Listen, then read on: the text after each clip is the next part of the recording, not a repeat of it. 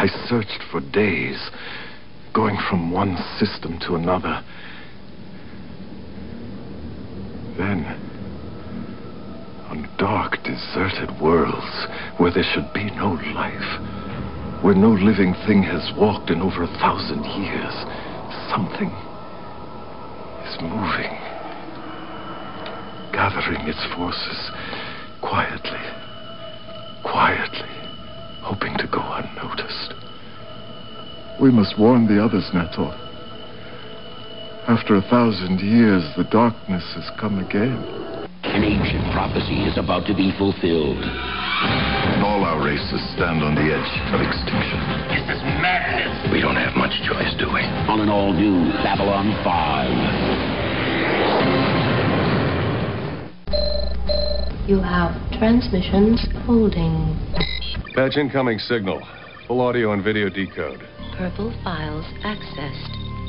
What you are about to see has never been shown to anyone outside the Grey Council.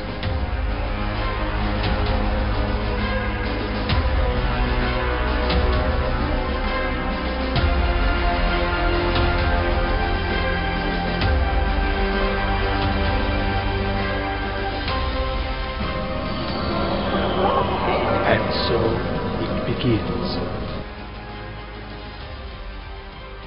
Good evening, everyone out there, and welcome back to the Grey 17 podcast, where we have a group of first-time watchers and those of us who are the first ones who are going episode by episode through Babylon 5, and we are now into Season 2. We are part of NPR Illinois Community Voices and the Front Row Network. My name is Blake. As you may have noticed, Scott is not with us tonight. We believe he is having dinner with the Pakmara and hope we see him next week. With me tonight is... Emily. Justin. Nicole. Jesse. John. Andrew. And Kevin. And John, you're joining us back from an international trip again. Yes. A few hours ago, I flew back in from England. I know last time you left the country, the Queen died. So is Europe still an ally at this point, John? There's some charges pending. I don't know. I was at the embassy. So I don't know how much I want to say. I've been advised by counsel to keep it low. But it was a good time. It was fun. I had a good time in London. Well, glad you're back. So in addition to finding the podcast on YouTube and your podcast app of choice, if you want to support us, you can follow us on Patreon. Nicole, you want to talk a little bit more about our Patreon? Yeah, so we have a Patreon, which is awesome. There's a couple different levels that you can join at a couple different price points. We have our You Got Koshed, which gets you some cool behind the scenes stuff and gets you part of our Discord chat, which Andrew runs, which is awesome. Then we have our Team Ivanova, which will get you a little bit more where you could do Q&As with us. Then we've got our Probed, where you can actually probe the podcast and ask some questions. And then finally, we have the Grey Council, which is a producer. So you'll get a producer credit in our show notes. And that is our highest tier. But our Patreon's awesome. We post bloopers. We post our show notes, which, by the way, are definitely the red line connecting. My notes look like a crazy person wrote them. So it's entertaining to look at our thoughts on paper and then listen to the podcast. So definitely, if you can, we would appreciate if you checked out our Patreon, because we are doing this whole show for you and we can't do this without you and your support. So we would love if you joined us over on Patreon and chatted with us a little bit in Discord. Good job. And not to sideline into another great sci-fi movie, but to quote the great Yogurt, what makes the world go round? Merchandising. That's right, friends. We have merchandise available. We have partnered with Redbubble, where we have lots of Grey 17 stuff for you to buy, wear, and share with your friends. 'Tis the giving season, after all, which will actually be over by the time that you hear this podcast, which is neither here nor there. You can give gifts every time of year. And so the link will be in our show notes. Follow that link. Find your favorite Grey 17 t-shirt, mug, shower curtain, toilet seat cover, whatever you want for your home, and buy it and represent the show. We're going to have some new designs coming out, because I think that we've all said, oh, that should be on a t-shirt about 15 times in the last couple of weeks. So we're going to start trying to get those actually on a t-shirt. We will do our best to do that. So we did get another review in, and we've been reading some of these, and I know Scott read one last week, and I believe this is the antithesis to that one. And I did ask to read this because I want to comment on part of it. The review is a dream given form, just not a good one. The two main hosts are excellent and really know their B5 stuff. The problem is with the newbies. Having the perspective of newbies isn't exactly a bad thing, but the execution is poor. Having to listen to so many people, most of whom don't like sci-fi, takes away from the excellent commentary of the main hosts. The newbies can't appreciate the fine craft of a great sci-fi show, and they ultimately make this podcast a very tough one for a B5 fan to enjoy. Maybe having just a couple of newbies to bring a fresh perspective could have made this a good show, but there are too many voices who don't care about the genre. Beyond the two solid main hosts, the only other solid component is the interviews with the actors involved with B5. Those have been great. So the reason I wanted to read this one is, as a longtime fan of the show, and Scott and I talked about this review too, is one of the things we wanted to do was introduce this show and the genre to a new audience. That's how the show goes. That's how it keeps going. That's why 30 years after this show aired, we're still able to do this podcast and have over 20,000 streams of our episodes, is because we keep appealing to new audiences. So, I think having people that are part of this conversation who aren't, big sci-fi fans is a good thing. And even JMS has said Babylon 5 brings in so many different pieces. It's got philosophy, it's got religion, it has, tales of legend and the sci-fi genre itself all rolled into one. So, we appreciate the feedback with all the reviews, but, that's kind of the point of why we brought this together with so many different viewpoints, is to get different perspectives on the show and hopefully continue to build the fan base. Nicole, you have your hand up. Yeah. I mean, who says you have to be a sci-fi fan to watch a sci-fi show? That's like saying you have to like rom-coms to watch a rom-com, like you have to like political shows to watch The West Wing. The point is learning about a new genre and learning about a new show, like you eloquently said, Blake. So I understand that this person is a hardcore fan and may not like our takes, but like you said, the entire point of the show is introducing this show and the genre to people who are not into it, because now we can walk away saying, you know what, maybe I'll watch another sci-fi show. Maybe I like this more often, so that's the whole point of it. So I think that having to be a sci-fi fan in order to watch the show and be part of this doesn't make sense, because it just defeats the whole purpose of what we're trying to do. Well, part of the fun is seeing the show, even if you have seen it a lot before, from the new perspective, which has been really fun for me. I didn't expect that aspect of it would be as enjoyable as it is. Yeah, you're exactly right, Kevin. Scott and I have said the same thing too, is, watching all of you watch this for the first time, the surprises you're getting, the confusion you're getting, the frustration you're getting. It's been fun for us, because another reviewer actually said, that the longtime fans should throw in a little bit more of what our experiences were like watching it. For us, though, the problem is we don't really remember what we felt when we watched it for the first time. We're getting to relive that with you now as you go through it. So that's been fun for us. This will probably be edited, and that is absolutely fine with me. But here's the thing. As probably one of the specific people that said reviewer is mentioning, you can't force me to like sci-fi. And just because I don't like sci-fi doesn't mean I don't like this show. I was very vocal about not enjoying the show at the beginning, and I'm actually starting to like it. So as a non-sci-fi fan, I'm just proving that you don't have to like it to enjoy a show. Also, there's plenty of other podcasts specifically geared at people who have only watched the show. So feel free to exit stage left and go fucking watch one of those. Well, just remember, Jesse, that Mike and I got zero love in part of this too. So apparently the only people that are worth anything are Scott and Blake. So you guys just run with it and we'll just chill over here. Thanks. Listen, we have some great fans. So, even people who don't love us all the time have stuck with us, and we appreciate them. And you know what? Good, bad, or ugly, if you're listening, it's a win for us. So keep on or don't, either way, none of us are getting paid. So. And for the record, neither of us wrote this review, because if we had, we wouldn't have also gave ourselves 2 stars. That fucks with the algorithm. We would have at least given ourselves 5. They gave us 2 stars. Okay, now you really can bite somebody's ass, sir. John. So I just want to say, hey, our fans are so awesome that they actually review other shows. And they try to steal our nicknames and try to, take our identities. That's how awesome our fans are. So I say, whoever left this review, come back a better nickname than a Chuckle Nugget. And I think. Oh, it's the same guy. Well, and this has been our trip into the Gray 17 podcast review section for the evening. If you would like to leave us your thoughts and comments and see what we think about your review, please feel free to leave that on your podcast app of choice, whether that be through Apple Reviews or through any of the other platforms that we are on. And we look forward to reading what you have to say and discussing it.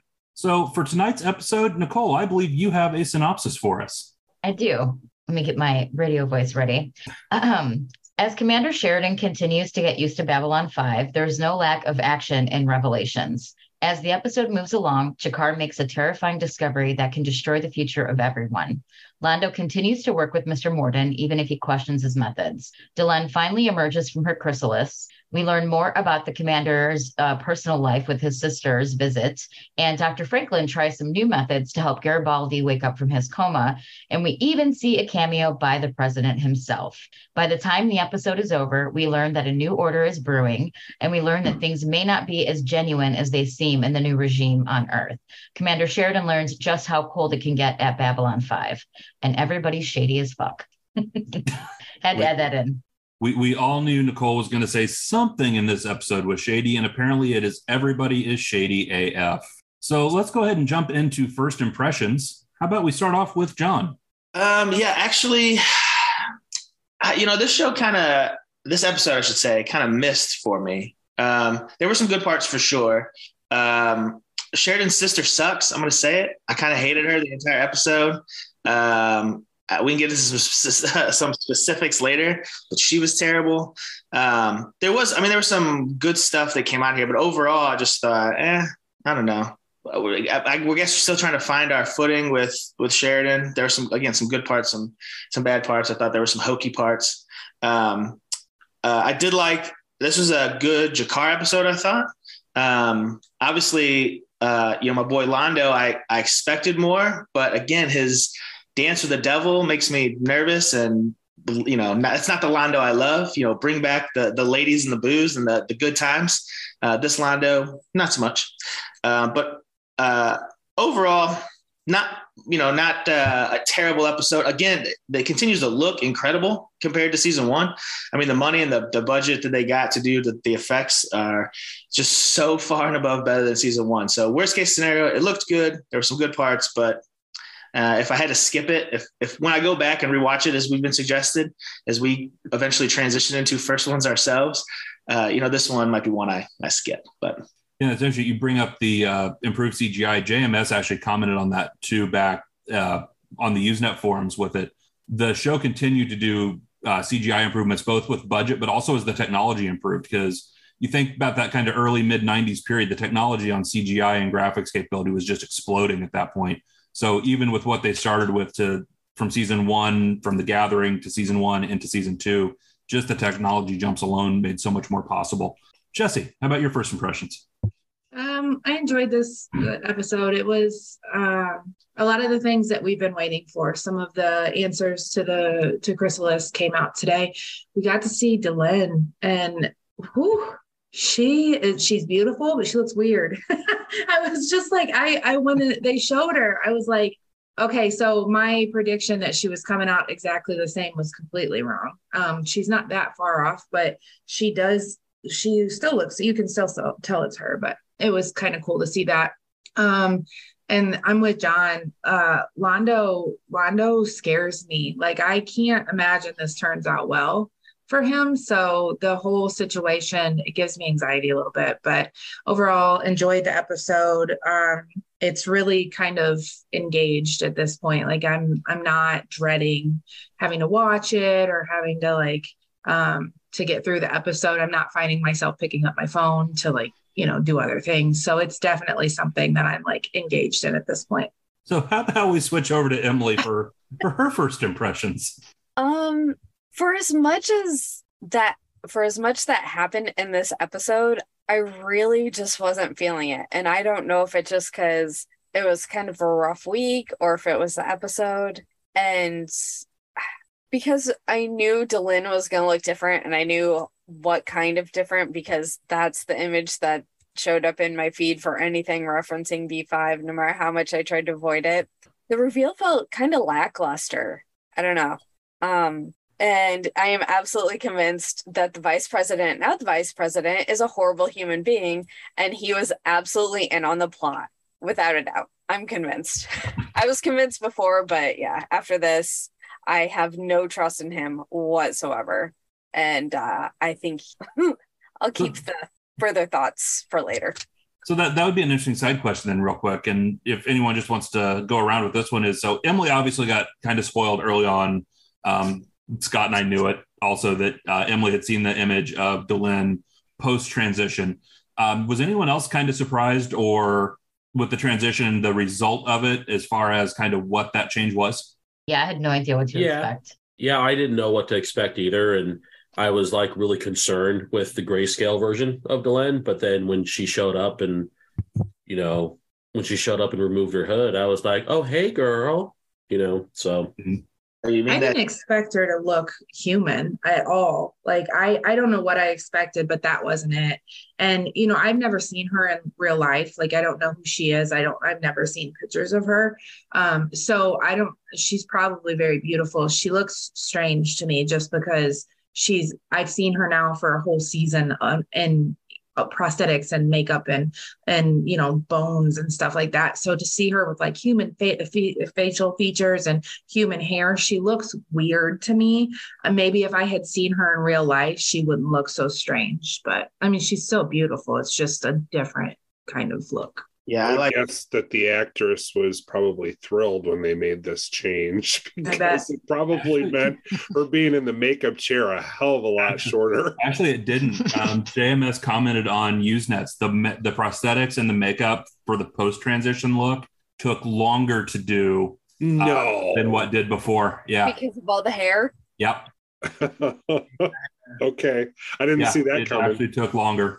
I'd already seen it as well. Thank you, HBO Max. And really, I'd go into IMDb sometimes to get some actors' names. And of course, the main photo that IMDb had used. So I'd seen it. But I also already knew what Mira Furlan looked like. I had seen her extensively in Lost. So I was happy to see Mira Furlan's face again. It's always nice to see. So, yeah, it was. Is that what she looks like? There's no prosthetics or anything with her nose or anything, is there? Is that like actually her? For the most part, yeah. I mean, besides the bone growing out of her head. Right. Yeah, I mean, Mira didn't have that. One of the other pieces, and we talked about this really early on in the podcast too, because a lot of you caught the difference. Delenn looked very different in The Gathering than what the character did in Midnight on the Firing Line and through season 1. And that's part of, keep in mind, the original plan for this was Delenn would not just transition more to human form. She was originally going to transition from male into female, more human form. So that was part of the original plan. And then due to they couldn't get Mira's voice, even with the computer enhancements, to sound male enough to do it convincingly. So they kind of abandoned that plan, but kept the part where this chrysalis transition would still happen. So I think that might have contributed a little bit more had that much of a change happened. That could have been interesting to see, especially in the mid-90s, what that kind of reaction could have been. So how about Justin? You got some first impressions for us. I do. When I first saw the name of the episode was Revelations, I didn't know if it was about secrets being revealed or the end of the world. And it was actually kind of both, which kind of made me a little bit happy. I actually enjoyed the episode. I feel like the gears and the machinations are finally all in motion, and I'm loving it. I liked the kind of the background work on Sheridan, mostly surrounding his wife and the kind of the guilt he feels surrounding her death. I actually we finally got an answer to one of our questions from Quality of Mercy. Are we going to see the Mercy Machine again? We did. We got to see it in action, and it brought Garibaldi back to us. So huzzah for that. And then Delenn is back. And she looking like a snack. I think she gorgeous in her new form. And then, yeah, I agree.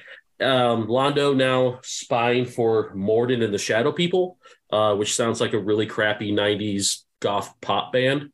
But it's, yeah, I'm worried about our favorite Roman lookalike in that. But overall, you know, I enjoyed the episode. I've been really excited with the first 2 episodes, actually, with season 2.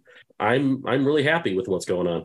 I think after that one, Justin, we're going to have to talk to our merch people about coming up with a shirt of Morden and the Shadow People as like a goth band type t-shirt and see if we can't get that put in the merch store and offer that up on our Redbubble site, which info on that is in the show notes below. Gonna kill the universe. And we promise if we do that, we will not release an album cut with Justin. We will just release a t-shirt. Yeah. Andrew, what have you got for first impressions? Yeah, I also thought this episode was it was fine. Nothing to really write home about. I also had similar thoughts going into it with the title being Revelations. I thought, like, all right, some answers are finally going to be revealed, and not that I could really remember, but aside from Garibaldi finding out who killed him, or not killed him, who shot him, you almost died.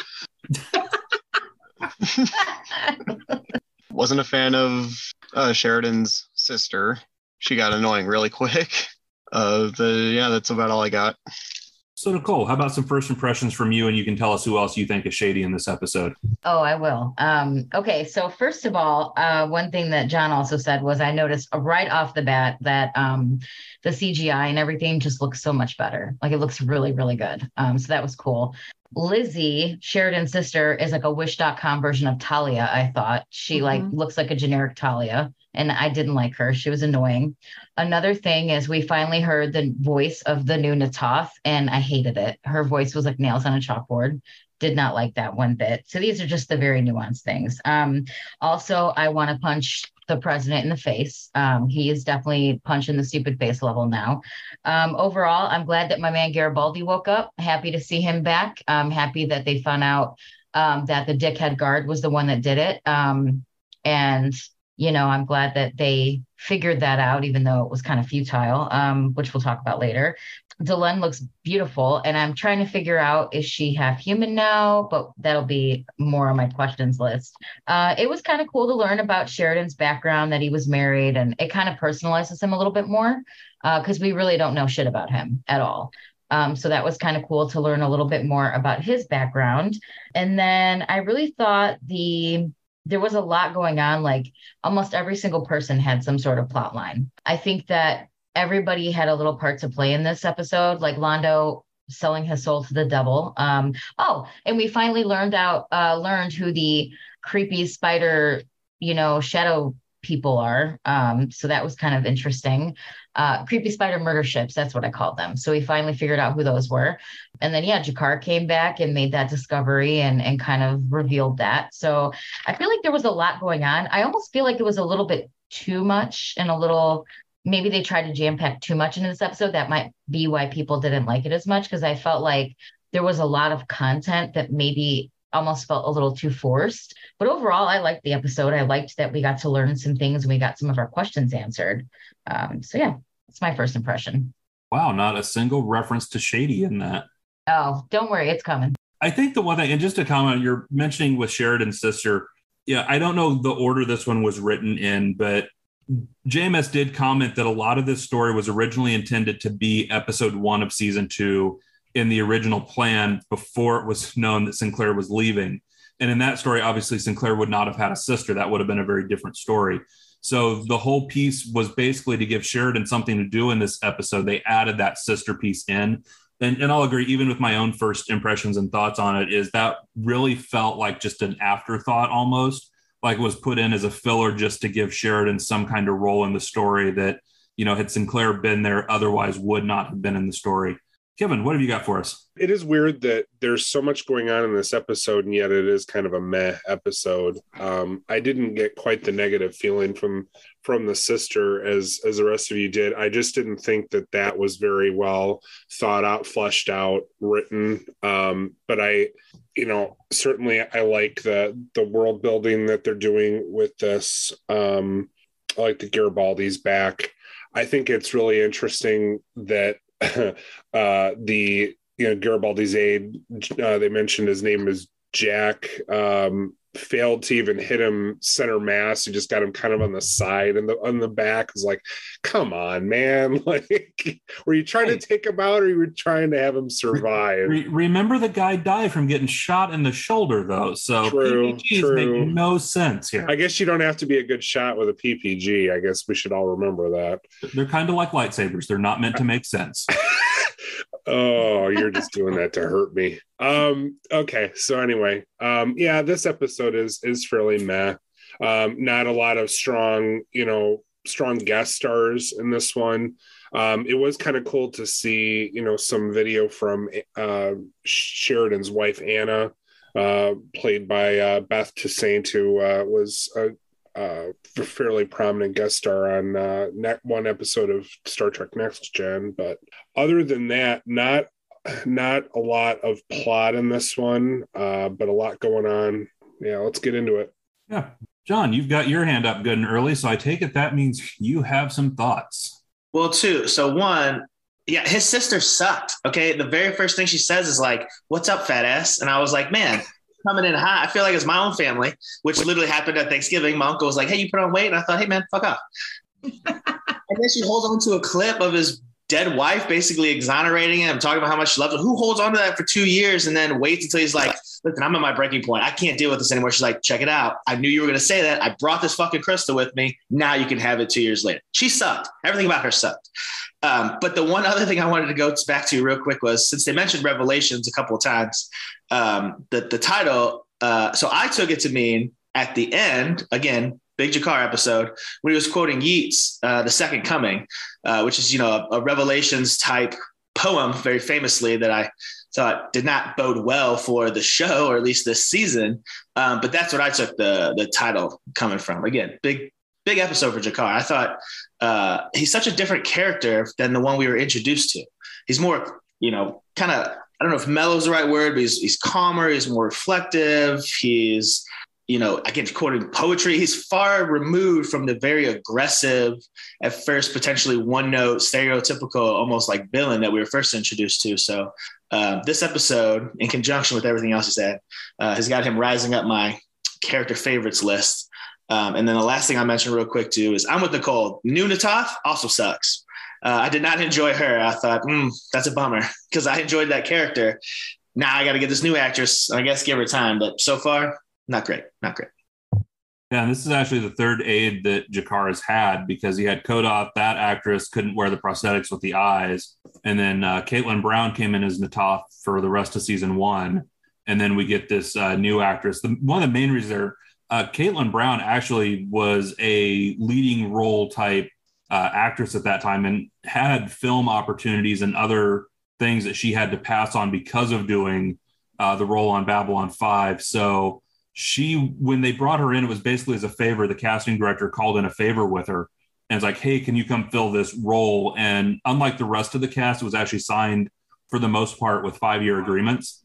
Caitlin Brown did not have one. She did not do the 5-year agreement to stick around with the cast. So then we got, I've referred to her before as the Wish.com Natoth, because, yeah, I'm not a fan of the second actress to play the role of Natoth either. Yeah, Mary Kay Adams, she's done other things that I've thought she was good in. She was in an episode of DS9, but in this role, I don't feel that she's really strong at all. It is unfortunate. Emily. Okay, so did anyone initially think she was like an ex-girlfriend? Did anyone get like a weird romantic vibe? And then it's like, no, that's a sister. And you're like, wait, what? I was so confused. I thought it was like, something about felt more romantic partnerish than sisterish. And yeah, I found that really off-putting, and I'm glad I'm not alone in that. Yeah, no, the way that played was kind of weird.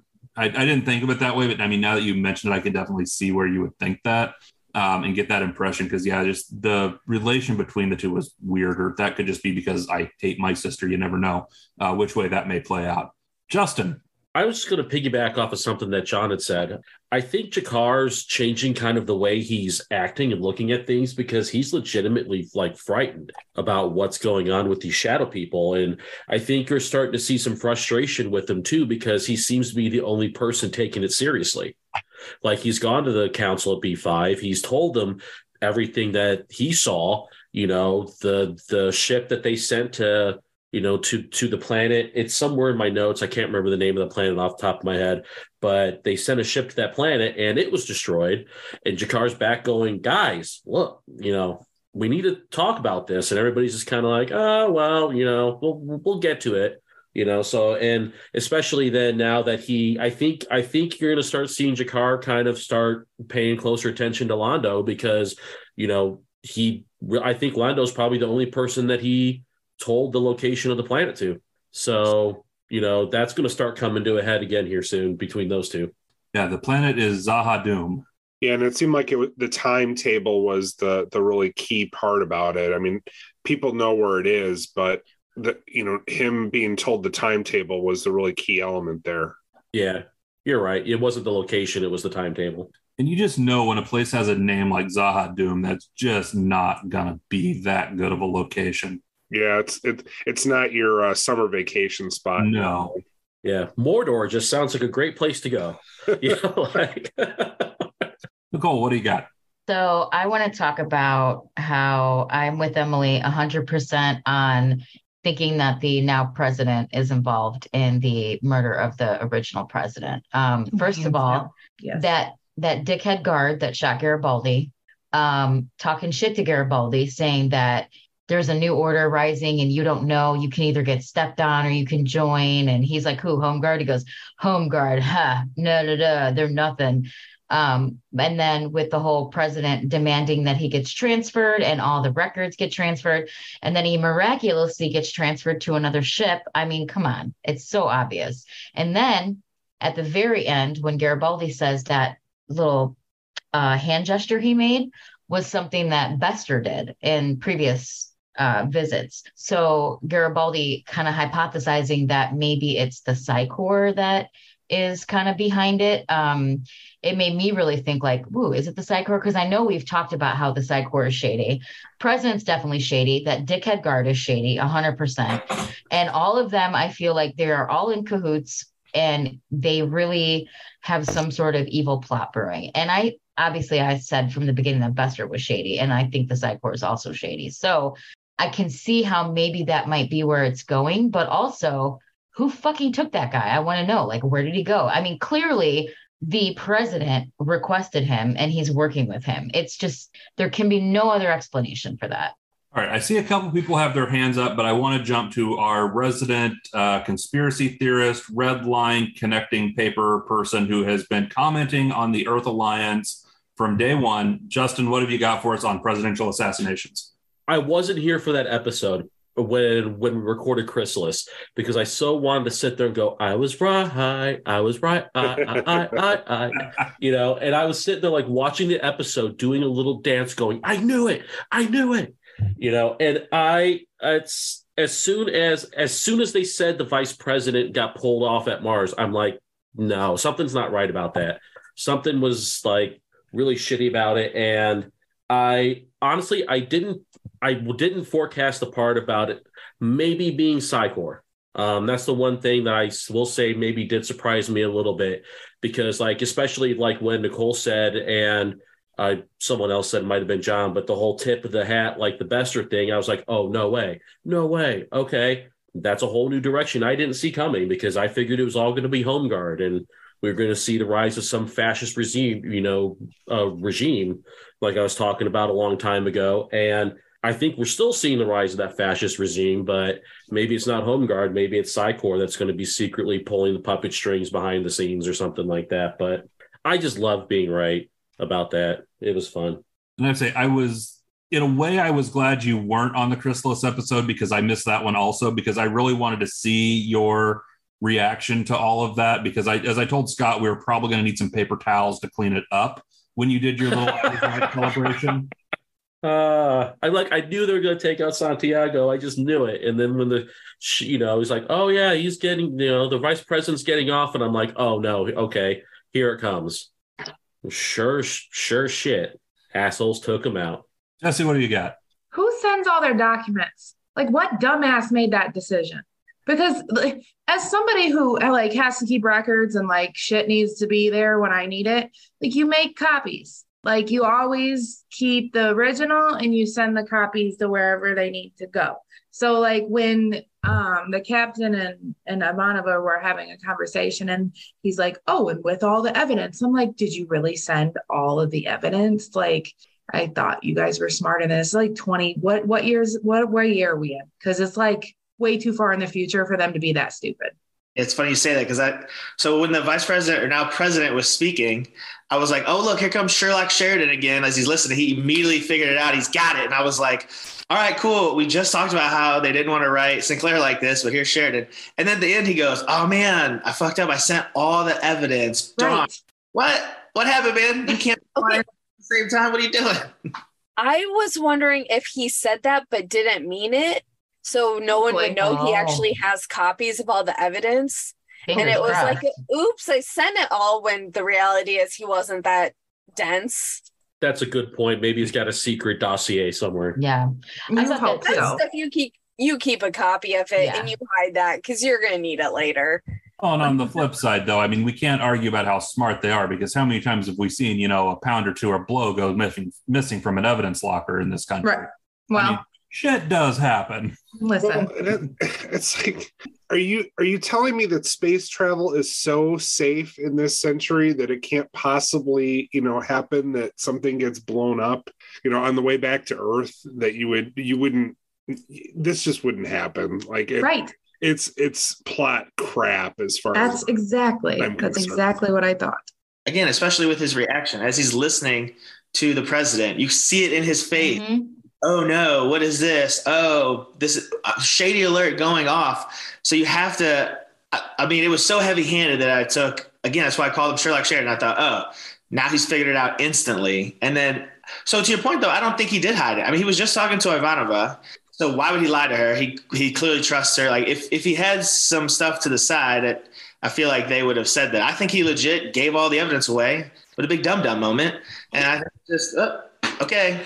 Does he 100% trust Ivanova yet? Yes. Because I feel like. Do you think so? Okay. They came from wherever they came from. Like they worked together. Well, I get it. Before. They served together before. They knew each other, but that doesn't mean he 100% trusts her implicitly yet. Okay. Think about it like this, Justin. How long have we known each other? I don't trust you. Stop. Not talking to you, Keneally. I've never trusted Keneally as far as I could throw him. Right. So Keneally is a different story. We're not even bringing him into this conversation. Jesse, I've known you for 20 years and I would trust you with my life. And that's what I'm saying is if we walked into an office building somewhere and you saw that I was your boss, God forbid this ever happened. But that is a huge HR mistake if you hire me. I feel sorry for the HR director in this instance. They are going to need booze. If you see I'm your boss, you're going to be like, damn right. I've worked with her before. I know she's this, and this, and all these other things we don't talk about. Fair enough. Good point. And we're down. So like, that's how I see it. Like, I feel like they trust each other. Yeah. Sheridan and Ivanova worked at the transfer point on Io, which is exactly where the president got spaced. So I don't know. Read that as you will.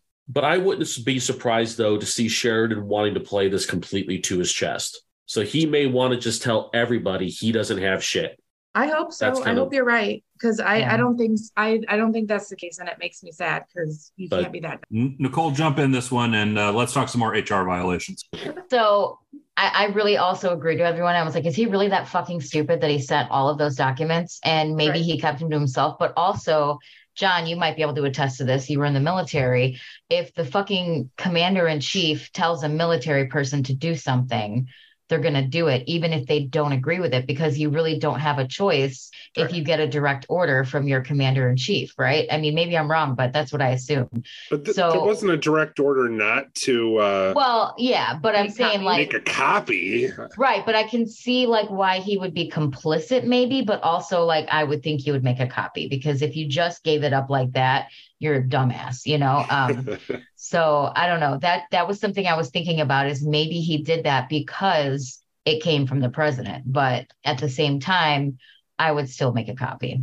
John, the military has been invoked, so you want to Well, I mean, so yeah, you generally have to do what they tell you. It's kind of the law in the military. But so just talk about the military, the U.S. military. It's funny you say that because nothing is just like one copy. There's about 50 copies. Everybody gets stuff sent in triplicate and all this other shit. So that alone is like, yeah, there would have been a billion copies. I mean, I still have stuff. I have a copy of my basic training, everything. I have my contract. I mean, they just make copies of everything. But to your point, that's why I thought when he was initially talking to him, it looked like he was thinking of a way to delay sending it. Like I thought he had a plan. Like, okay, clearly you're shady, and I'm going to figure something out because I can't just let this go. And then he just let that go. And so I want to believe with the rest of you, X-Files, I want to believe that he has some plan. But he just had a big dumb look on his face, and I think he was just a big dumb dum-dum in this episode. And I say that because as I transition to yet another love story that I'm not buying and seems totally forced and jam-packed in here with his wife, I don't know why. Let me take it back. I know why they're in there, but all of the love stories thus far have not been convincing or interesting enough to me. They've all felt very forced and heavy-handed. And this episode was no different. We got the Armageddon, Bruce Willis video, I love you at the very end, which apparently Justin was a fan of. So good for you. I'm happy. But I just thought I could have done without that too. I know you need to flesh out characters, and I know you try to make them three-dimensional, but it just, again, with this, I thought, and speaking of love stories, I thought and was hoping that Sheridan and Ivanova would have had a romantic past. When they first met, I thought, oh, there's a little like, oh, hey, like, we've touched privates in an earlier time, and now we're working together. What's up? So that's where I thought that would have been interesting. That's where I thought it was going. I see Jesse's Don't hand. bash me for being a romantic, John. So John is wanting Sheridan and Ivanova to have bumped uglies. So, way to go there, John. But way to simp that out, John. Yeah. Yeah. I will say, I think the piece on this one with Sheridan's wife, I think that's a good comment because I think it was believable in the first episode. This one with that video clip, but also keeping in mind his wife's not talking to him in the video clip. He's talking to the other person in the clip. But my honest to God first impression when I saw that video clip, who else remembers Mad TV from the 90s? Mm-hmm. Lowered expectations. Was anyone else expecting lowered expectations at the end of the clip with the wife? Yes. I'm sorry, but I just was. Oh my God. The hair was terrible. And the shitty beach background. Yes. Yeah, I was just expecting at the end, lowered expectations and they walk off. That's fucking classic, Blake. So what did we learn tonight? We've learned that John is not real big on love. Is that what we've learned tonight? Okay. No. Can you blame him though? I mean, this show's not real big on love. In relation to John. I don't know. I really liked the Sinclair Sakai, stuff a little bit later on. I kind of wish they had even done a little bit more with it towards the end of the season one, because I thought it was just starting to get a lot more natural than it had been earlier on. Oh, you mean like do you wanna? Yeah, I guess. You want some coffee? Yeah. Right. Well, we already talked about, Scott and I both were real kind of big fans of that because it wasn't some, grand thing. It was like, hey, I'm nervous. Do you want to get married or what? We all done gonna get hitched now, right? I don't think it's that I'm against love. I think it's I'm against this weird, creepy love that they keep just giving you a hard time. I prefer more normal love. Unlike Scott, I like to kiss my. Yes. I don't even want to know what John's definition of normal love is. I'm just saying right now, I don't. I think we're getting into a weird area. Listen, if you pay enough by the hour, you can be loved by whoever you want. There we go. Now we have it. Centauri tentacle porn, take 2. No. So, before we jump on, I do want to give a chance because we are kind of talking conspiracies and we do have one other person in our group that has, had their red yarn out and connecting pictures. Andrew, do you have anything you want to add on the EarthGov conspiracies at this point? Everything about that Zoom call with President Clark. Everything about like the way he was acting. I don't know if it was just me, but it was kind of very strong Richard Nixon vibes. Mm-hmm. I don't know about anyone else, but that was something I picked up on. And I'm also on the bandwagon with Clark definitely helped orchestrate Santiago's death. Yeah, I was getting more of a Johnson vibe, but I agree with you, Andrew. I feel like the line about, oh, I grew to admire the man. It was like, that was the fakest shit I ever heard in my life. It was like, he's Kennedy to you, and you think he's an ass and didn't want to have to be his VP. That's what I got from him. Nicole, what have you got? I was just gonna kind of piggyback off something you guys were talking about with Sheridan's love plot. In one breath, oh, I miss my dead wife so much. And then Delenn walks in and he's like, swing, like his face and his reaction to her. I mean, can you hide your boner, sir? Like, I feel like and then it was talking to his sister about her, like, oh, it was so exciting and da-da-da-da-da. Like, I feel like there was a little love connection there. And I don't know, she's going to have to divorce Sinclair if that's the case. Well, and I mean, why should he hide his when she's got hers on her head, Nicole? I mean, come on. I mean, that's true. Jesse, what have you got? I can't with that. No, thank you. So I wanted to comment on Sheridan. Sheridan really channeled his inner Sinclair in this episode. And I'm guessing we're going to just see this pattern over and over and over, where he hops right in and decides that he's going to risk his life in every episode. Because with the machine that the doctor was using, he's like, use it on me, and it made sense. Let's be very clear. It made sense for the doctor not to be the one in there, because he had a good point. If you pass out, you're just going to die. But there's how many people, 500,000 people on this station. And I feel like the number one ahead of everything shouldn't probably be the one hooked to it. But I did get some Sinclair vibes from that today.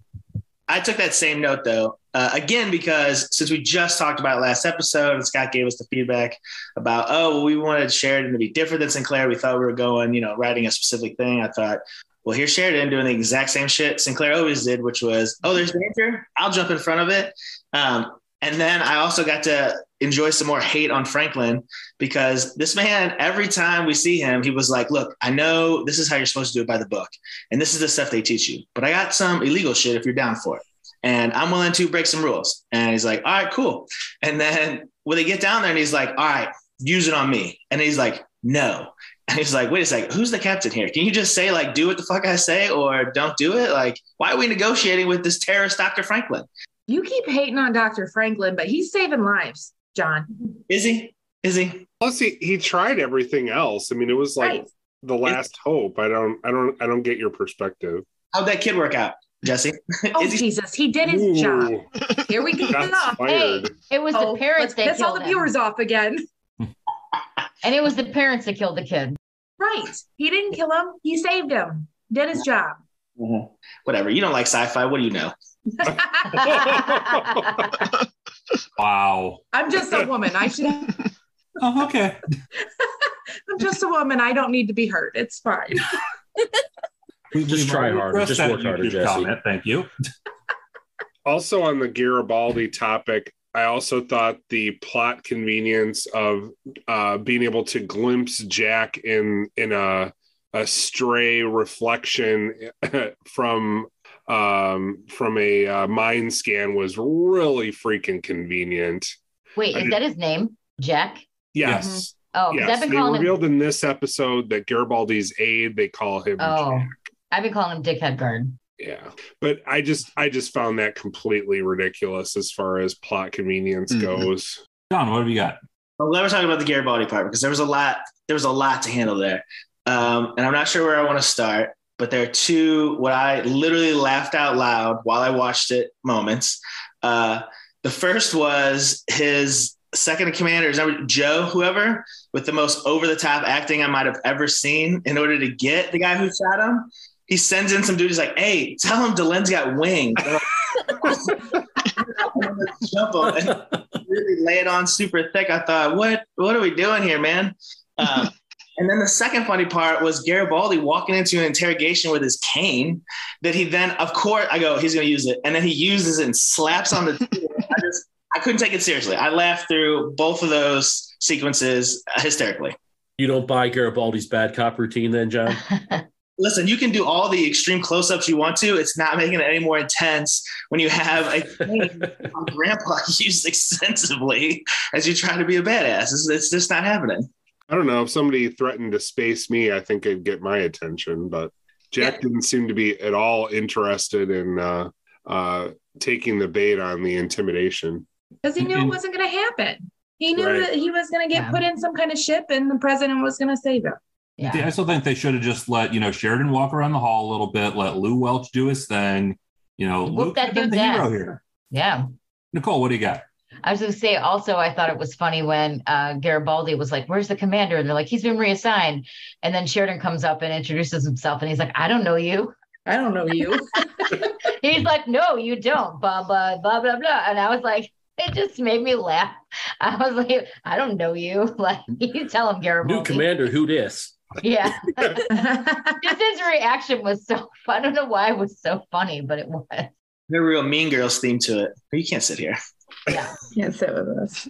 Which, by the way, I did just get a message from Scott. He says he is still drinking and sent a picture of himself with what appears to be a mug of beer. So I told him he could be doing that on here, and he's still off doing what he's doing. So have fun, Scott. At least he's in one piece. At least he's in one piece. At least he's in one piece. To that point, he deserves a night off. I thought they underplayed, at least in this episode, Garibaldi's reaction to Sinclair being gone. Again, you mentioned there's a lot going on this episode, so probably wouldn't have been easy to squeeze that in as well. But I would be, I guess, shocked if in the next episode, or maybe two, we don't see him actually delving into more. I mean, they were close friends, him and Jeff, and they had this relationship, and now he wakes up out of this coma, and now he's just gone. And his only reaction is, I don't know you. Like, while funny, it seems like, if your friend, seemingly one of your best friends, is just gone while you were under, you might want to dive in on. Those are the type of like emotional beats. Instead of trying to jam in shitty love stories, like those are the type of emotional beats that we've earned, right? So throughout the first season, we've seen their friendship, we've seen them have each other's backs. We've seen Sinclair be there for him when he relapsed. We've seen him be there for Sinclair multiple times. So that type of emotional beat, to take a minute and have him struggle and or be sad or whatever, have a beer down in the cantina with Ivanova and ruminate over the fact that he's gone, or at least not there. That's the type of emotional shit that I think hits more and would be more in place versus, again, the terrible 90s haircut Zoom video. So I have to agree. Yeah. And also, I wonder if he's going to have conflicts with Sheridan too going forward, because he's pissed about Sinclair being gone. Well, I did ask to see if he would pull the plug on him. And so I bummed. Apparently, we're not going to get that plot line. So You're right, though. He would have been the one to do it. Justin, what have you got? I mean, I do think that we're probably going to see some conflict between Garibaldi and Sheridan, but just 2 points I wanted to make about this. G'Kar, if he noticed Sinclair was gone, he didn't seem to care, despite him saying a few times in a few different episodes about how he respected Sinclair and stuff like that. Didn't seem to really he did miss a beat. And then was I the only person who kind of caught on to something that Delenn knew before she even went into the cocoon? I guess that Sinclair was going to end up on the Minbari homeworld, because she said that, Sinclair's been sent, I know that Sinclair was sent to be among our people and stuff like that. So I almost wonder if she knew that was going to happen before it was kind of before anyone else did. But I don't know, maybe if I'm reading too much into it or not. Well, we'll save that for your questions and predictions. Emily, what do you got? Actually, to Justin's point, since Lanier was in the room and kept her up to date, I'm assuming she knew through that. She may have been able to comprehend what he was telling her during the transformation, maybe. Yeah. And to your point about G'Kar, I'm guessing he was probably in the loop. He was probably being told what was happening on B5 while he was off. Where were they? At the Rim, dealing with the little murder ships. So I'm guessing he was aware that Sinclair was no longer there and kind of knew what was going on, but his focus is likely on the coming situation, whatever that happens to be. John. Yeah, since we're talking about what Delenn did or did not know, is this their first chrysalis ever? Was this the experimental thing as a species? Because they seem to not know they're going to come out all grayscale. And she was like, oh, I don't know. Lanier's like, oh, I don't know. And I thought, if this is something you're getting into, I don't think you just invented it. So you would assume you would have a little more knowledge about it and either expect or, either know that like, oh, this is supposed to happen, or, oh no, this has gone horribly wrong. Which real quick too, could we have done without that entire side plot? I think so. Did I think it was a waste of 5 to 10 minutes of her in Grayscale? Yeah, basically the same thing that happened with Game of Thrones. If you watched it, the way they handled it, this felt very similar. It was just like, oh, one of our characters is Grayscale. Cool, it's supposed to be terrible. Cool, we just got rid of it. Let's just not talk about it again. So John, do you want your favorite answer now, or do you just want to assume it's the answer I'm going to give? Let's just stick with, can you answer me why we even needed that in there? Is this going to be something that's to be discussed later? Because it felt very much like a throwaway, not needed, could have been cut. Like if I was editing this, I would have edited that entire Grayscale thing out. For the Grayscale part, I mean, yeah, that was thrown in there. That was probably some filler. As far as the rest of your comment, yeah, we'll get to that beyond the rim. Great. So just the new Scott. Great. You guys suck. Not according to that reviewer we had, John. He thinks we're fucking no, I suck. You're okay. Yeah, Kevin sucks. The rest of us are fine. Mike too. You know who wrote the review? Sheridan's sister, because she sucks too. Justin, what have you got? How do I follow that up? I honestly, John, I think it's not something that I think it's something that's extremely rare. Like it's not if everybody went through this, then they would exactly know what to expect and how to handle it. But she did say she went through this change with the knowledge and permission of her people. So I think it's something that does happen from time to time. It's just probably no one in living memory has ever gone through it. So I think that's probably why they didn't really know what to expect, but that's just me. Okay, I can live with that. Like, oh no, that something has gone wrong. Like, okay, cool. And that's how it seemed. Like, call the doctor. And he was like, oh, you have to, anything you see here, you have to keep quiet. And like, all right, cool.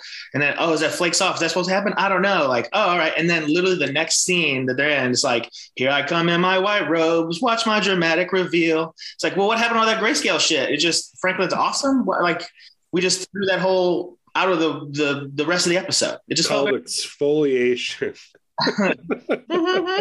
Classy. It was awesome. All right, so I think that sums up our thoughts on the episode, unless anyone has any last thoughts before we move into questions and predictions. I have one comment. Sorry. Go ahead, Andrew. Go ahead, Andrew. You first. I had the biggest smile on my face when Morden showed up. I don't know what that says about me, but... The last thing I'll comment on is just we did see a new version of the Narn Heavy Cruiser in this one. So again, we've talked a lot about the improved CGI and the improved visuals.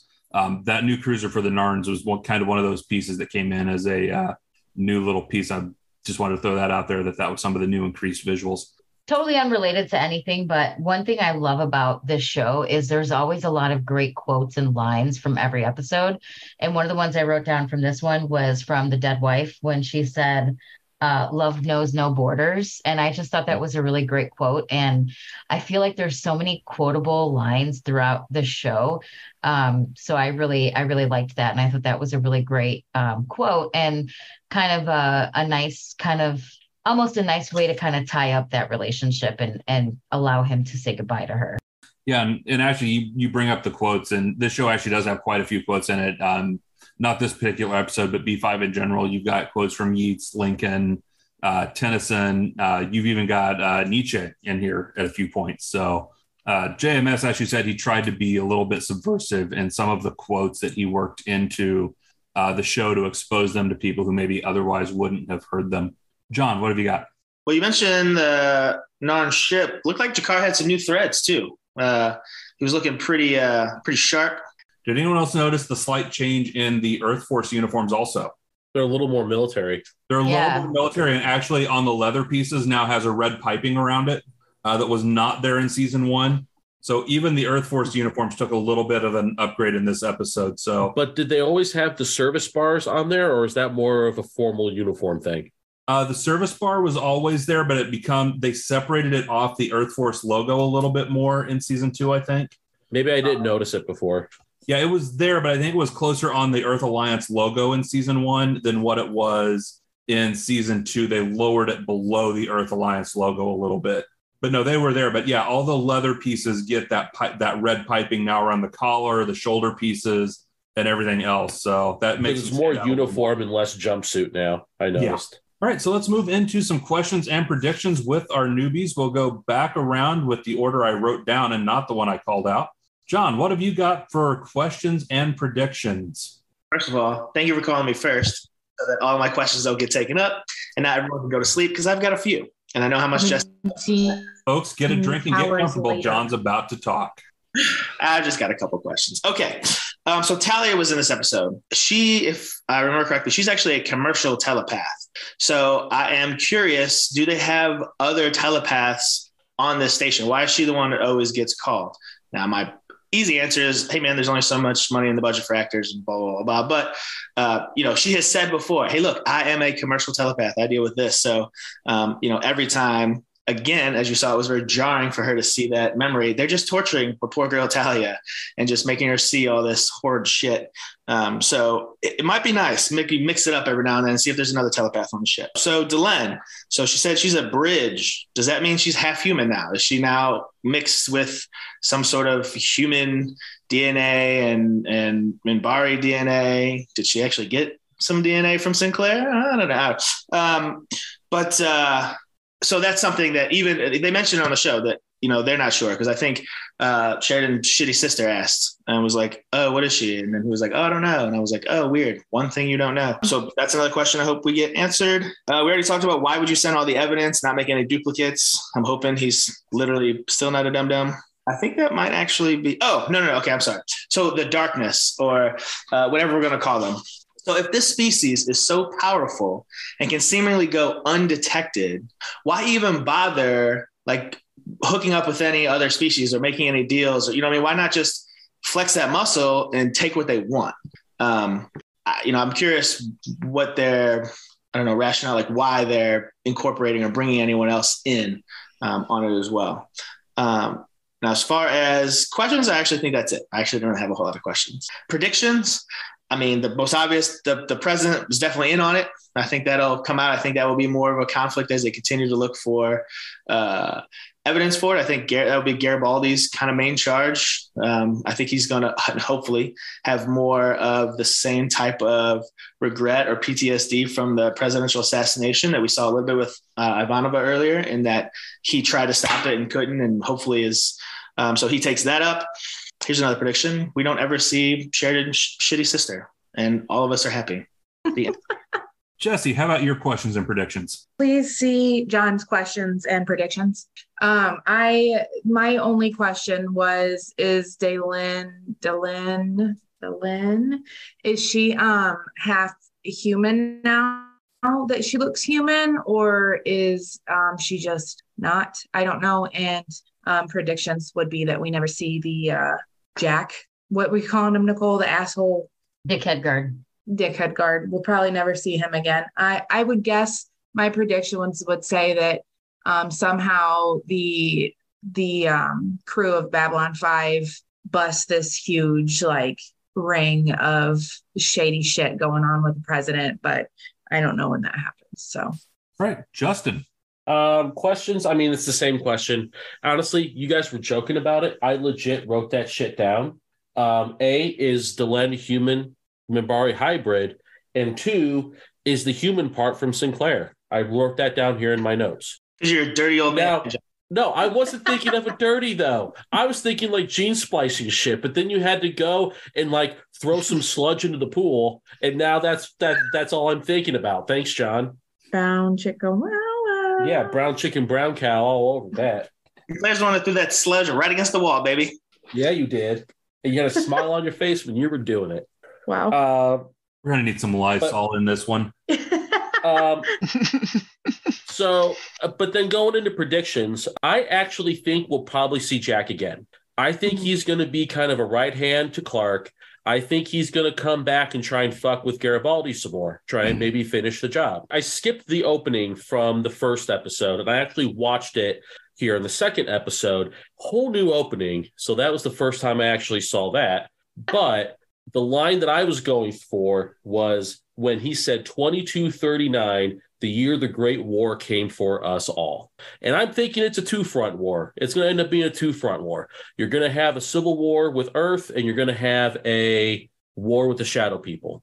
Stay tuned. The last one I wrote down is you are going to see a lot of kind of testosterone flinging between Garibaldi and Sheridan for a little bit, but then they'll come and they'll have some kind of manly understanding and be friends. So that's all for me. You mentioned the intro, and this is going to be the one season I'm going to mention this. The intro, one, I'm going to flat out say it spoils some of the season in the intro, but the intro does change a couple times in this season. So this may be the one season. The video stays the same. They changed the narration a little bit because when Bruce Boxleitner first did the intro, they did not actually have the video done yet for the intro. So when in season 1, when Michael O'Hare did that narration, he had and was actually watching the credits as they rolled. Bruce Boxleitner wasn't. He was just reading through it. Which is why the video makes no sense with anything that he's saying. Exactly. So they do actually change up the credit sequence. One, they changed Delen's appearance. I don't know, because I'll be honest, I skipped it on HBO Max. I don't know if HBO Max is doing this. But in the first couple episodes of season 2, they actually showed Delen's original appearance. Yes, they did in this one. On there. So the appearance of Delen changes in the opening credits, as well as they re-record and readjust the narration so that it fits better with what you're seeing on the screen. So I know, like, John, you've asked about this. We've told you it's okay to skip those. This season, you might want to every now and then watch the opening because it will change a couple times through season 2. Well, and I think that was a pretty big tag for me when I heard that one sentence within that opening going, oh, shit, it's happening. Yeah, that's why I skip it, man. No spoilers. Right. I don't ever watch it. It's fine. Yeah, this one was really spoilery. And actually, our friends over at Babylon for the First Time called that out, that the intro is actually really spoilery for season 2. Emily, questions and predictions? Most of them have been covered, so I don't really have a lot. Only thing I really want to know is if Sheridan was smart enough to make a copy of the evidence. Because if he wasn't, then I'm going to struggle trusting his command. Agreed. Andrew. Also, a lot of my questions have already been asked, but I guess I do have one question. Am I the only one who thought that Delen was hotter when she was full Minbari? No, I thought so too. I agree. I disagree, but whatever. Everybody got a king. Okay, good. I feel a little better then. My prediction, because we've been talking a lot about Delen's new look and the possibility of whether maybe she has some Sinclair in her now. So now I know phrasing, but it sounds so gross coming out of your mouth. Are we seriously not doing phrasing anymore? I love Andrew's level of discomfort. That brings me joy. So if we can all quit talking over Andrew like we do every goddamn episode of this podcast. Andrew, do you have any actual questions and predictions? Well, I was getting to my prediction. I'm just providing context. That Minbari ceremony that we saw in Parliament of Dreams, does that maybe have something to do with? So my prediction is that had something to do with it. I'm afraid to ask for this next round of questions and predictions, just given her history of phrasing. But Nicole, please save us from this and bring us home with questions and predictions. Well, honestly, a lot of my questions have already been asked. So is this new order that's rising up, what is it? Is it Psychor? Is it, run by Clark? Is it, something completely different? And is the Dickhead Guard going to be going along with the Clark guy and being his right hand? I think somebody mentioned that. I think that is definitely going to happen. Is Delen part human? I have to know this because she looks human. Did G'Kar actually discover the creepy spider murder ships? And they are the people that they encountered over at, is it Zahadum or how do you say that again? Zahadum? Zahadum, no CH. Yeah. So Zahadum. So is that kind of where they live and where they're from? And those are the people that Morden are running with, I assume is my other question.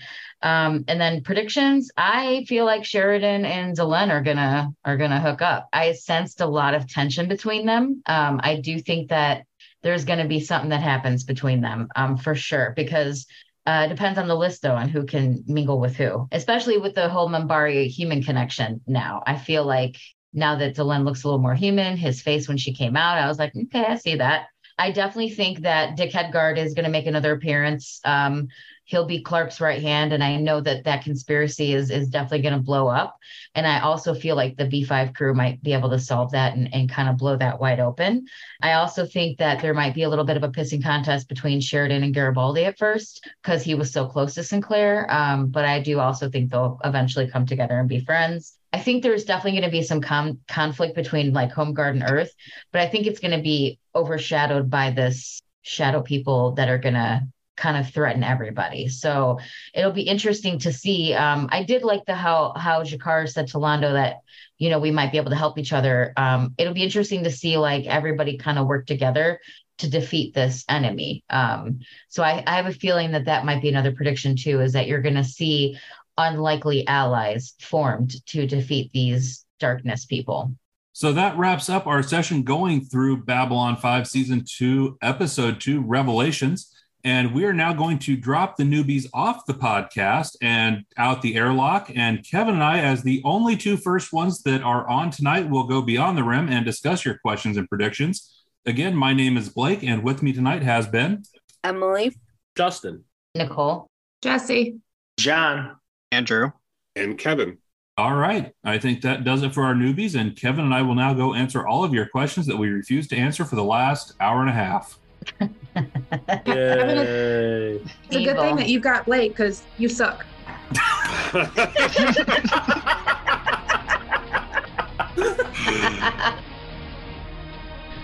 Thank you for listening to Grey 17, a Babylon 5 podcast. You can find all the places to listen to this podcast and links to our social media accounts at anchor.fm/Grey17podcast. We want to hear from you, so please join the discussion on Facebook and Twitter. Be sure to subscribe and leave a review. Grey 17 is a part of the Front Row Network and NPR Illinois Community Voices. You can find all the Front Row shows at thefrontrownetwork.com. Grey 17 is not affiliated with, and this podcast has not been prepared, approved, or licensed by Warner Brothers or any other owners of the Babylon 5 copyright. All audio clips included in this podcast are the intellectual property of their respective copyright holders. They are included here for the purpose of review, and no infringement is intended. The opening and closing Babylon 5 themes are available from Falling Matter on YouTube. And what's out there? The rim, And beyond that? the truth.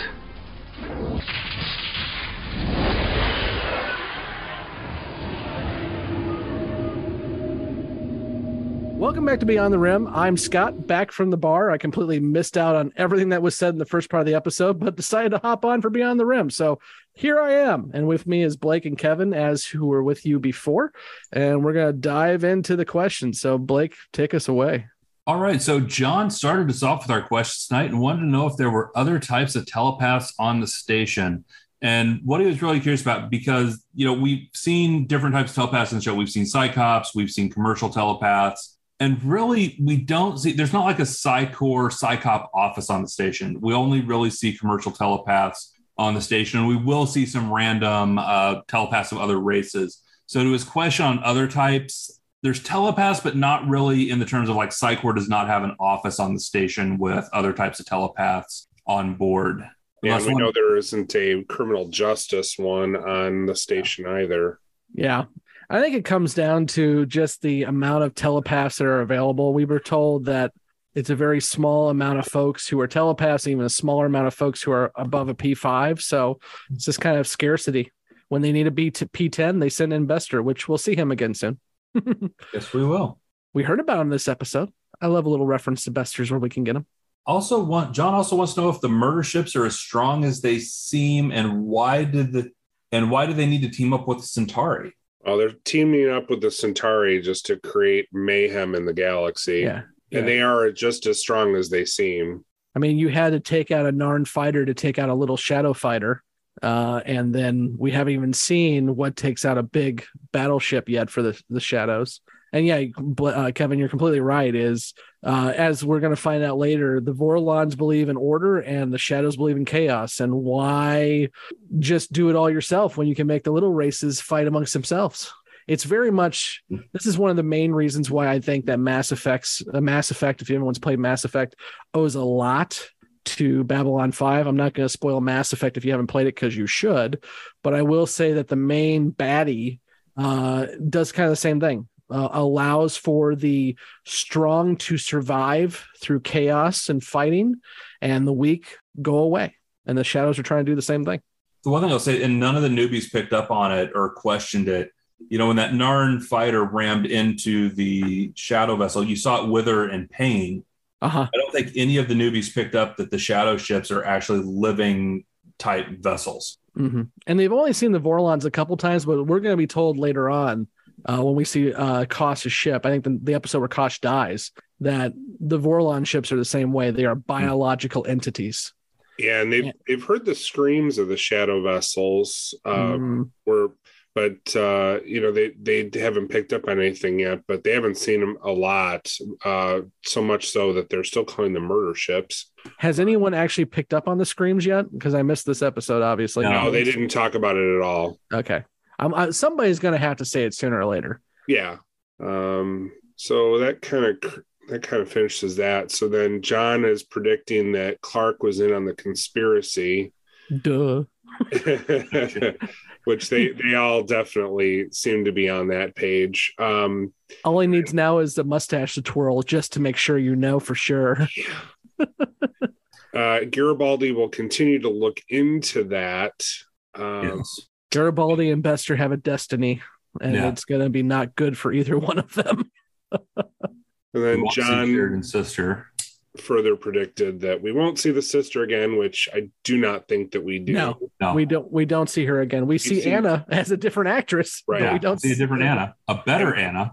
And we see Sheridan's father, but we don't see the sister again. Correct. We will see his father a couple times, actually. Yeah. Mm-hmm. Yeah. Now, Kevin, correct me if John's the one that brought up some of the philosophy quotes, was he not? I think so. Was John philosophizing? He did. And I wanted to, because he brought up the poem that Jakar read to Natoth, and it was by Yeats, and there was only portions of it read. And and the part that was read about the center, things fall apart, the center cannot hold, mere anarchy is loosened. But what I wanted to get into is the part that was not read in the show from that poem, just how it goes into with what's coming is, and I kind of, when he started that, was wondering if he had looked it up, but it's, surely some revelation is at hand. Surely the second coming is at hand.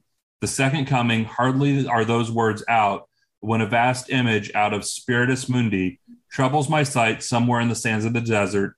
So it really goes into this whole thing with the second coming, and it actually gets down into, is moving its slow thighs while all about it real shadows of the indignant desert birds. The darkness drops again, but now I know that 20 centuries of stony sleep were vexed to nightmares by a rocking cradle. So you really go through that whole piece by Yeats in there, and you think about, the whole theme of season 2 with the coming of shadows. That JMS plays that expertly in this episode. Yeah, I agree.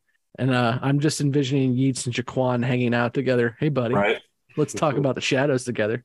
So Jesse wonders if Delenn is half human now, and this was asked by a couple of the newbies. Yes, and she both appears to be and is about half human now. But, another question that was asked to go along with that is the human part from Sinclair? And we don't really have evidence of that, although I believe they intimate at one point that Delenn is a descendant of Valen. Yes, because she has the same, whatever you want to call it, DNA soul that lights up the Triluminary. And we know that Valen is the reason why the Triluminary lights up. So in a way, yes, but not in the way that they think.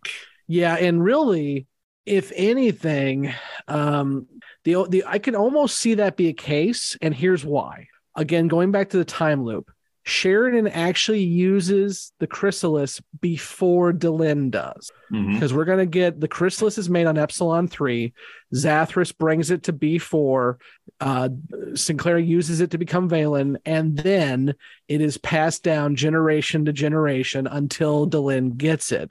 So potentially, I guess we are told this, but maybe since Sinclair was, patient 0, that there's a part of that there too, but I that's stretching it, but that's one thing I can see where potentially that could be the case. Well, and that gets to John threw out there in some of his, I believe it was, and someone else did too, but it was do they not know how this device works? And is Delenn the first person using it?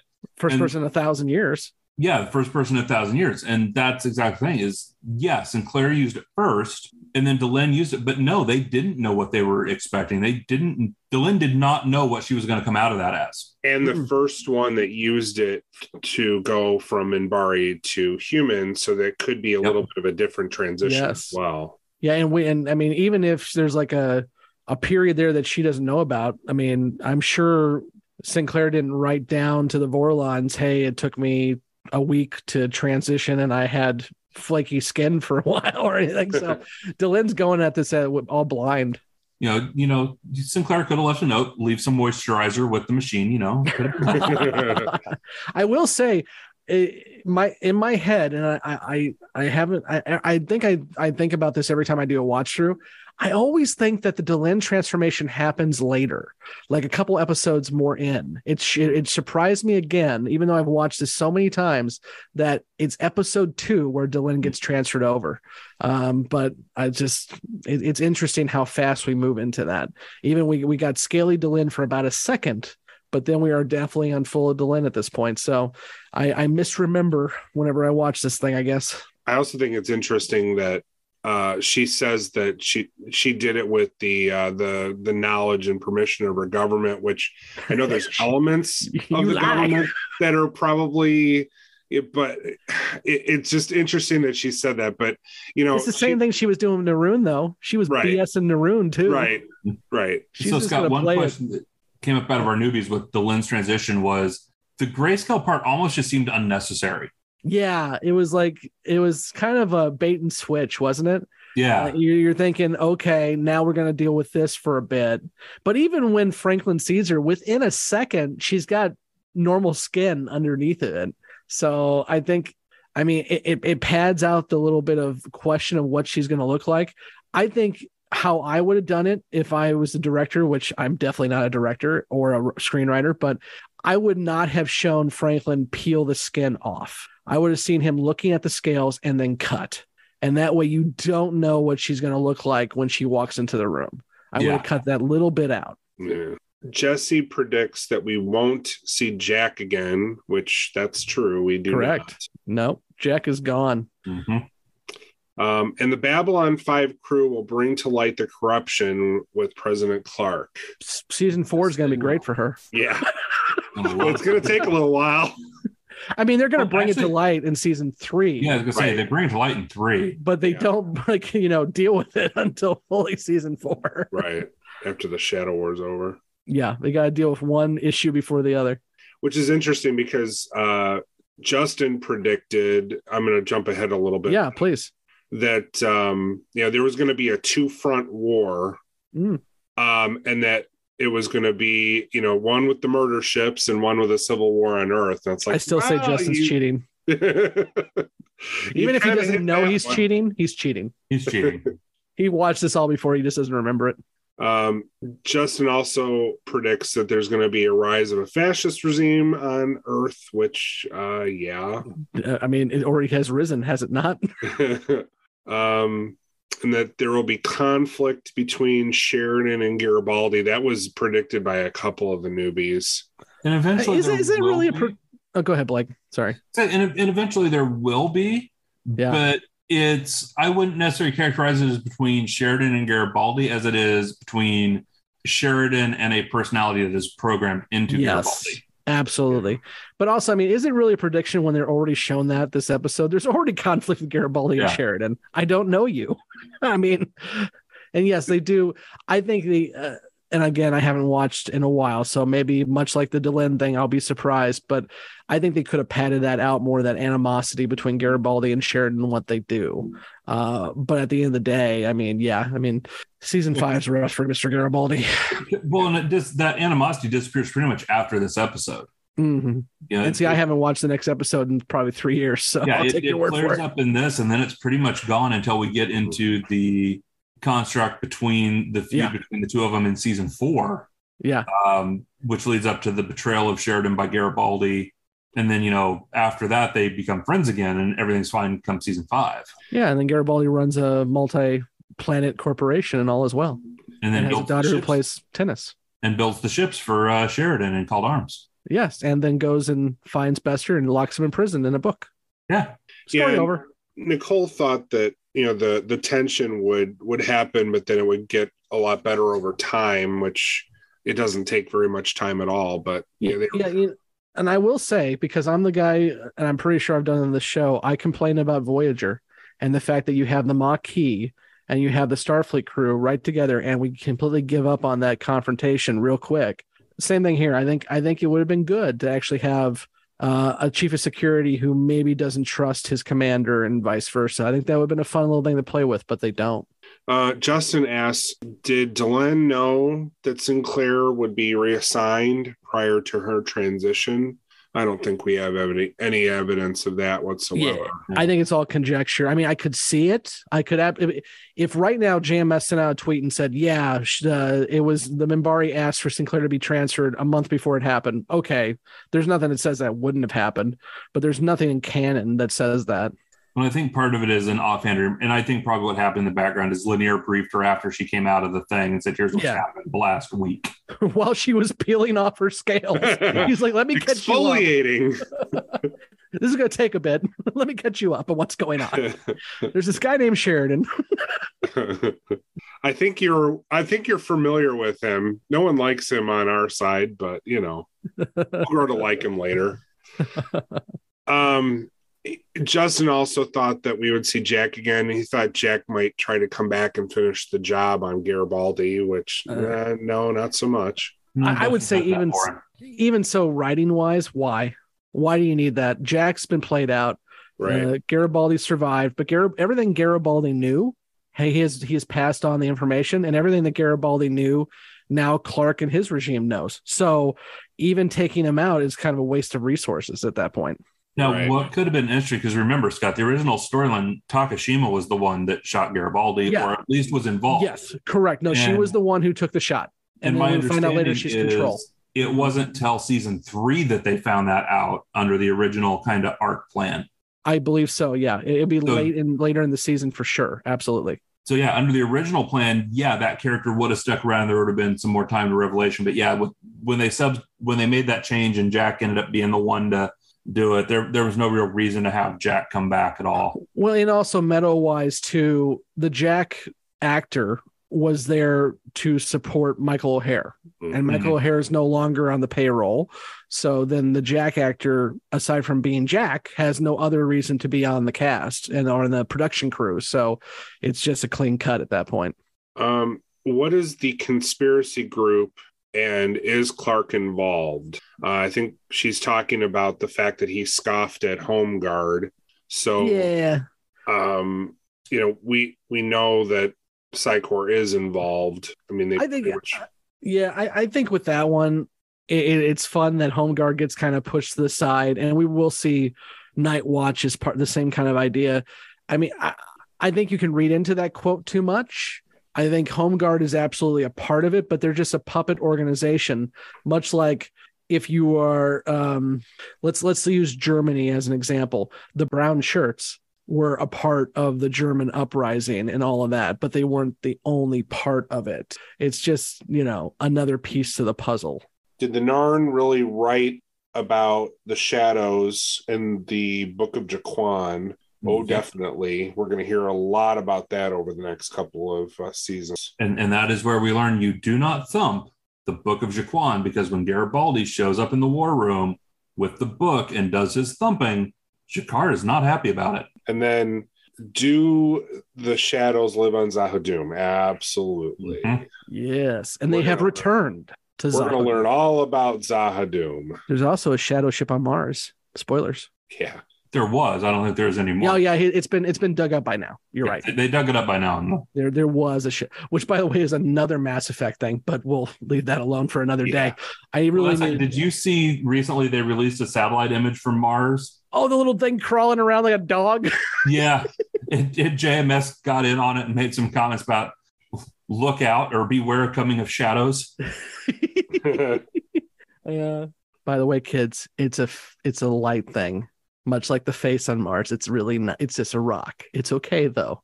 There is not a shadow vessel on Mars, or a dog, for that matter. Somebody's lost his puppy. By the way, random, if you have not watched it yet, which I'm guessing you haven't, on Amazon Prime, it just released Goodnight Opie, or Opie, Goodnight Opie, which is about opportunity. It made me cry. It is a really good documentary about Opportunity rover on Mars. That's a lot better than what I was guessing it was about, which was about Opie from the no, they actually Andy Griffith show. Yeah, that's right. No, they actually they anthropomorphize the Opportunity rover, and it's like you're watching Wall-E for an entire documentary. And obviously Opportunity is no longer communicating with us, and when it quote unquote dies, it gets emotional. You should check it out. It's a good documentary about Opportunity rover. Random. Jack will be back and end up as Clark's right-hand man. We're really pumping up Jack. Dude is a gunman, guys. His job was to make sure no one found out about the stuff being smuggled through B5. That's it. They pretty much made clear, when they said he disappeared after that, it's like the end of the episode pretty much told you he is gone. Oh yeah, they disappeared him, his all right. ass. Yeah, they disappeared him, all right. Unlikely allies will form from the war that is brewing. Yeah, you could say that. I mean, again, is that really truly a prediction? I mean, even Jakar's going to Londo and saying, we're going to work together sooner or later. You're going to have to work with me. And then Nicole with the big prediction, Sheridan and Delenn will have a relationship.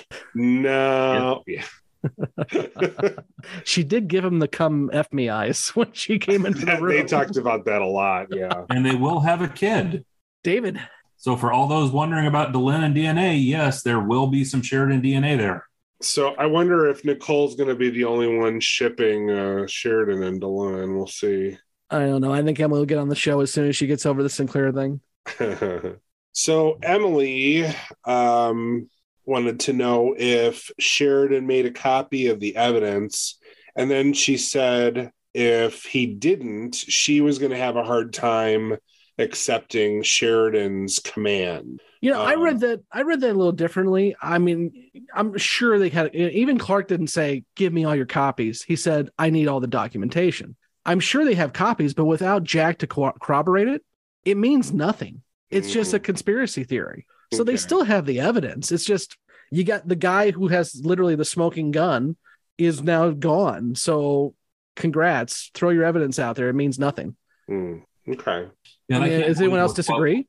No, because I can't believe we're going to find out later when General Haig shows up that Sheridan wouldn't have got a copy of that to General Haig, considering General Haig put him there. Right. Yeah. For some of these reasons. Yeah, I think they're just reading into the dialogue too much. I mean, there nothing in the dialogue ever said, I want every copy of your data bank so you don't have it anymore.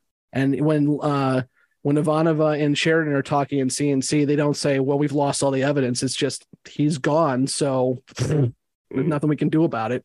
Well, and we know that Sheridan doesn't let Ivanova in on his, secret assignment from General Haig until much later. So. Yep. Yeah. So I don't think Sheridan's that dumb, guys. Well, no, of course we don't, but. Yeah, no, I was referring to the newbies there as the guys. And then Andrew asks, is he the only one that thought Delenn was hotter as a full Minbari? I think that says more about Andrew than Delenn, for sure. Well, he wasn't the only one. I think Jesse got on that too. I don't know. I think Mira Furlan is a goddess, and the more you can show of her, then more power to you. Also, the lipstick helped too. Yes, the lipstick does help her quite. Although I will say canonically, it's kind of funny that she comes in looking all did up and she's got like the little clip in her hair to hold it back. And then sooner rather than later, we're going to see her not being able to brush her hair at all. Yeah. So I don't know, maybe Lanier, she went to a salon before she showed up and Lanier helped her out. I don't know, it but just came out of the cocoon perfect. Why are you the cocoon? She woke up that way. The strands of the cocoon grew into a comb or a pick that was stuck in her hair to hold it together. All that ooze would certainly help her hair quite significantly, I'd imagine. And the Minbari ceremony in Parliament of Dreams has something to do with the lens transition. God, they're stuck on that damn ceremony. Yes, they are. Well, and it wasn't Emily this time, though. It's Andrew. Right. Well, okay. Here's the thing. He's right. Because in the ceremony, she is quoting Valen. Will you walk with me? Blah, blah, blah, blah, blah, blah. So she's right. Andrew's right that yes, Valen is involved in the ceremony. Therefore, the whole idea of we need to have this transitional coupling between now Sheridan and Delenn was part of it. And Valen knew about that because Sinclair has not gone back in the past yet. So Sinclair will know that Delenn transitions. So you're not wrong. That may be my second stout talking. Couple of small things. I thought it was interesting that Sheridan hadn't seen his sister since what I would presume would be Anna's funeral. Yeah. Which do we remember how long? I mean, they don't say 2 years. 2 years. Okay. But he was out on the rim, Yeah, and he's on assignment. I mean, usually deployments don't last that long, but I mean, it's not unheard of. And then also, if you're having a traumatic experience and your wife happened to be the best friend of your sister, maybe you don't want to talk to your sister too much. Right. What's funny is, and I even commented that I could see it, was some of the way they played the sister. Some of them thought at first it was more of a romantic interest than a sister. When the first embrace coming off where he's like holding her a little bit. Okay. They're just even a friendly family. Even the way the actress though portrayed some of the lines. Oh, okay. There was it was a little weird in some of it. I will say though, this is, and I would have said this on the main show if I was on it. This is the first time Boxleitner gets to stretch his wings in terms of acting. When he's talking to Anna on the screen, that's heartfelt. That's some good acting. Yeah. It won't be the same Anna, but we'll leave that one be. Well, Melissa Gilbert definitely is it's his wife. Well, that too. Like, hey, JMS, since you got my wife in the script and my wife's looking for a little bit of work to do on the side, let's make that happen. Wait till you hear our discussion on that one. I haven't read Toussaint's IMDb page. I didn't really look at it, but I'm guessing Melissa Gilbert's is quite a bit longer. So I would assume so. Yeah. just the section on Little House on the Prairie and all of the made-for-TV movies. She's good. Well, and she had another Law show, didn't she? Oh, she was big throughout the 80s and 90s. Yeah. I'm sure. Yeah, she was definitely a catch for the cast when they picked her up because, nepotism's fun. Right. And by that point, too, I mean, she doesn't show up again, until season 3, right? Season 3. Yeah, because we go to Zahadum in season 3. So at that point, I mean, unless you're like us and watching like for a podcast, no one's going to care what Anna looked like back in season 2, episode 2 anyway. So, and it's the very end of season 3 besides. Yeah, hello. Although we do hear her voice in War Without End. True. Mm-hmm. Yeah, but no one cares. I have more care about Na'Toth, damn it. Well, and the other thing about this episode, it's just more of Londo selling out the Narn and just going down the same path with Morden. That's not something that John is going to like where this goes for a while. Yeah. But he seems like he kind of sees it coming, like, please don't go down this road. Please. Oh, crap, you're going down this road, aren't you? Well, was it like 2 episodes ago he predicted that Londo will see the light and turn back? And he will, but you're going to have to go down a long, dark road with Londo before you get there. I love Peter Jurassic's face when Jakar's looking around the room. Somebody told them. And Londo's like, oh, I didn't do it. I know nothing. It was weird at the beginning of the episode that Londo is so pissed that 2 of the ambassadors aren't there, even though their attaches are there. It's like, what is the big deal? Like, you've never missed a meeting, buddy. Come on. That's 100% grandstanding. He just wants to rub the Minbari and the Narn's face in something. That's all it is. It happens. Yeah. Well, I think he has some great lines throughout this whole season. Yes, he does. Yes. We this is like the Londo Assance, I guess. But yeah, no, that's just grandstanding. It's the same reason why somebody on the Senate floor is going to pick up on somebody's tweet and talk about it. It means nothing, but for the kids on C-SPAN, it's fun. That whole scene in the chamber after Narn surrenders, that's going to be later on. I can't remember if it's the end of season 2 or season, but where and he's reading off the list of the surrender, and says G'Kar shouldn't be here, and he just finally screams now. Yeah, no, that's closer to the end of season 2. Yeah, I mean it's rough. Yeah. But that's the darkest time of Londo. Yeah. But Peter portrays it so well, though. Yeah, he does. It's not over the top. It's not, you don't like lose the scene. You honestly follow that portrayal, and it's just so good. Every time that I see that scene, I'm mad at Sheridan for not pushing back and saying, screw you. He's not leaving right now. But according to bylaws, I mean, Sheridan's locked in. And we see that a couple times, and I can't think of examples right now off the top of my head, but I know they're there. Is Sheridan tries very, very much throughout his time with the council to play it by the book. Yeah. And the book says you're no longer an empire, so you no longer have a seat on the council. Sheridan has nothing he can do. So, I mean, behind closed doors, sure, but I think your hands are tied at that point. Yeah, it's like it's like if you're in the UN and a country is invaded and loses its legitimacy. You don't like that they're not sitting at the UN anymore, but they're not there. Yeah. Anything else? I think that covers it. So until next week when we meet the Techno Mages, I have been Scott, and with me has been Blake and Kevin. We'll see you next time. Bye. Post without any explanation, the other one picks the most breathtakingly inconvenient moment possible to explore new career options, like becoming a butterfly.